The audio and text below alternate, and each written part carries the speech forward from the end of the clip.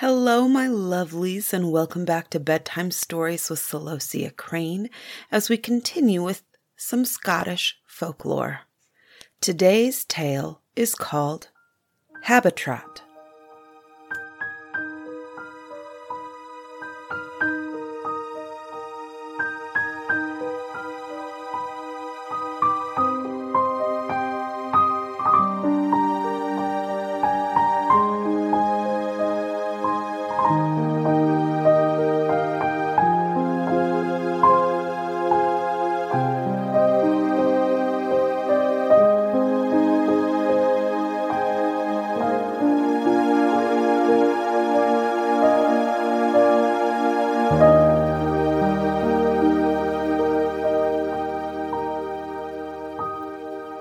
In the old days, when spinning was the constant employment of winning, the spinning wheel had its presiding genius, or fairy.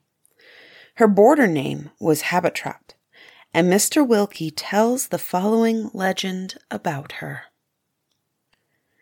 A Selkirkshire matron had one fair daughter, who loved play better than work, meandering in the meadows and lanes better than the spinning wheel and distaff. The mother was heartily vexed at this taste, for in those days no lassie had any chance of a good husband, unless she was an industrious spinster. So she cajoled, threatened, even beat her daughter, but all to no purpose. The girl remained what her mother called her, an idle cuddy. At list one spring morning, the good wife gave her 7 heads of lint, saying she would take no excuse. They must be returned in 3 days spun into yarn. The girl saw her mother was in earnest, so she plied her distaff as well as she could, but her little hands were all untaught, and by the evening of the 2nd day a very small part of her task was accomplished. She cried herself to sleep that night, and in the morning, throwing aside her work in despair, she strolled out into the fields, all sparkling with dew. At last she reached a flowery knoll at whose foot ran a little burn, shaded with woodbine and wild roses, and there she sat down, burying her face in her hands. When she looked up, she was surprised to see by the margin of the stream an old woman quite unknown to her, drawing out the thread as she basked in the sun. There was nothing very remarkable in her appearance, except the length and thickness of her lips. Only she was seated on a self-bored stone. The girl rose, went to the good dame, and gave her a friendly greeting, but could not help inquiring what made her so long-lipped. "Spinning thread, my hinny," said the old woman, pleased with her friendliness, and by no means resenting the personal remark. It must be noticed that spinners used constantly to wet their fingers with their lips as they drew the thread from the rock or distaff. "Ah," said the girl, "I should be spinning too, but it's to no purpose. I shall ne'er do my task." On which the old woman proposed to do it for her. Overjoyed, the maiden ran to fetch her lint and placed it in her new friend's hand, asking her name and where she should call for the yarn in the evening. But she received no reply. The old woman's form passed away from her among the trees and bushes, and disappeared. The girl, much bewildered, ran about a little, sat down to rest, and finally fell asleep by the little knoll. When she woke, she was surprised to find that it was evening. The glories of the western sky were passing into twilight gray. Cosleen, the evening star, was beaming with silvery light, soon to be lost in the moon's increasing splendor. While watching these changes, the maiden was startled by the sound of an uncouth voice, which seemed to issue from below a self-bored stone close beside her. She laid her ear to the stone and distinctly heard these words, "Little kens the wee lassie on yon brae head that my name's Habitrot." Then, looking down the hole, she saw her friend, the old dame, walking backwards and forwards in a deep cavern among a group of spinsters, all seated on colludi stones, a kind of white pebble found in rivers, and busy with distaff and spindle. An unsightly company they were, with lips more or less disfigured by their employment, as were old Habitrot's. The same peculiarity extended to another of the sisterhood, who sat in a distant corner reeling the yarn. And she was marked, in addition, by grey eyes, which seemed staring from her head, and a long hooked nose. As she reeled, she counted thus: "Ah, cribby, twa cribby, haith cribby thou's an. Ah, cribby, twa cribby, haith cribby thou's twa," and so on. After this manner she continued till she had counted a cut, hank, slip, a cribby being once round the reel, or a measure of about 3 feet, the reel being about 18 inches long. While the girl was still watching, she heard Habitrot address this singular being by the name of Scantlie Mab, and tell her to bundle up the yarn, for it was time the young lassie should give it to her mother. Delighted to hear this, our listener got up and turned homewards, nor was she kept long in suspense. Habitrot soon overtook her and placed the yarn in her hands. "Oh, what can I do for ye in return?" exclaimed she in delight. "Naething, naething," replied the dame.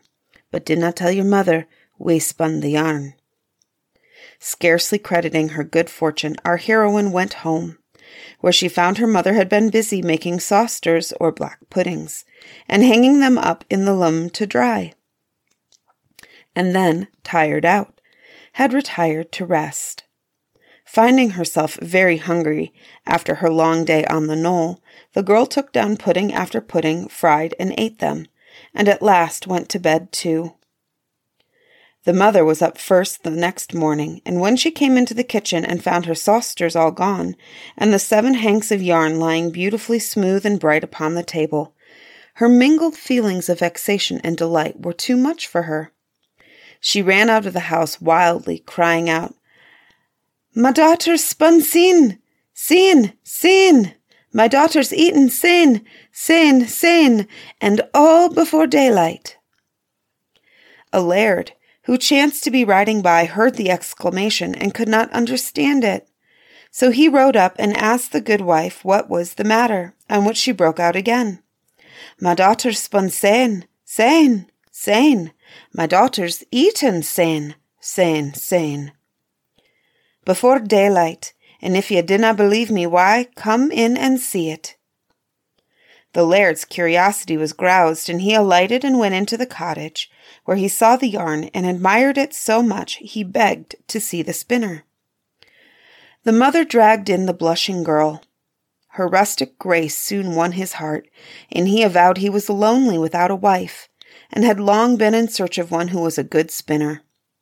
So their troth was plighted, and the wedding took place soon afterwards, the bride stifling her apprehensions that she should not prove so deft with her spinning wheel as her lover expected. And once more old Habitrot came to her aid. Whether the good dame, herself so notable, was as indulgent to all idle damsels does not appear. Certainly she did not fail this little pet of hers. "Bring your bonny bridegroom to my cell," she said to the young bride soon after her marriage. "He shall see what comes of spinning, and never will he tie you to the spinning wheel." Accordingly, the bride led her husband the next day to the flowery knoll, and bade him look through the self-bored stone. Great was his surprise to behold Habitrot dancing and jumping over her rock, singing all the time this ditty to her sisterhood, while they kept time with their spindles. "We who live in dreary den are both rank and foul to see, hidden frae the glorious sun that teems the fair earth's canopy. Ever must our evenings alone be spent on the colludi stone, cheerless in the evening grey when Cosline hath died away. But ever bright and fair are they who breathe this evening air, and lean upon the self-bored stone, unseen by all, but me alone." The song ended, and Scantlie Mab, asked Habitrot what she meant by her last line, unseen by all but me alone. "There is Anne," replied Habitrot, "whom I bid to come here at this hour, and he has heard my song through the self-bored stone." So saying, she rose, opened another door which was concealed by the roots of an old tree, and invited the bridal pair to come in and see her family. The laird was astonished at the weird-looking company, as well he might be, and inquired of one after another the cause of their strange distortion of their lips. In a different tone of voice, and with a different twist of the mouth, each answered that it was occasioned by spinning. At last they tried to say so, but only grunted out, "Nakasind," and another, "Okasand," while the third murmured, "Osand." All, however, conveyed the fact to the bridegroom's understanding, while Habitrot slyly hinted that if his wife were allowed to spin, her pretty lips would grow out of shape too, and her pretty face get an ugsome look. So before he left the cave, he protested his little wife should never touch a spinning wheel, and he kept his word. She used to wander in the meadows by his side, or ride behind him over the hills, and all the flax grown on his land was sent to old Habitrot to be converted into yarn.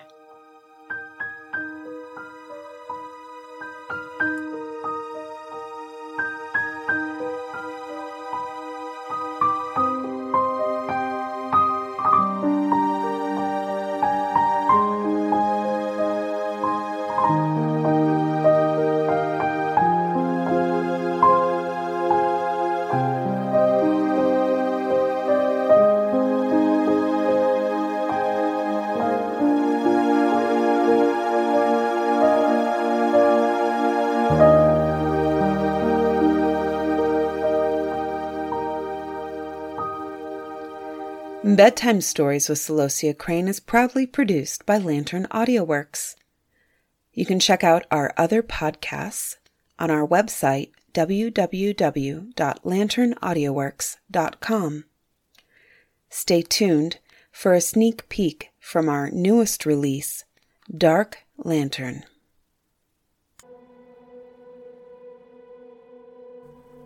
Lantern AudioWorks presents Dark Lantern.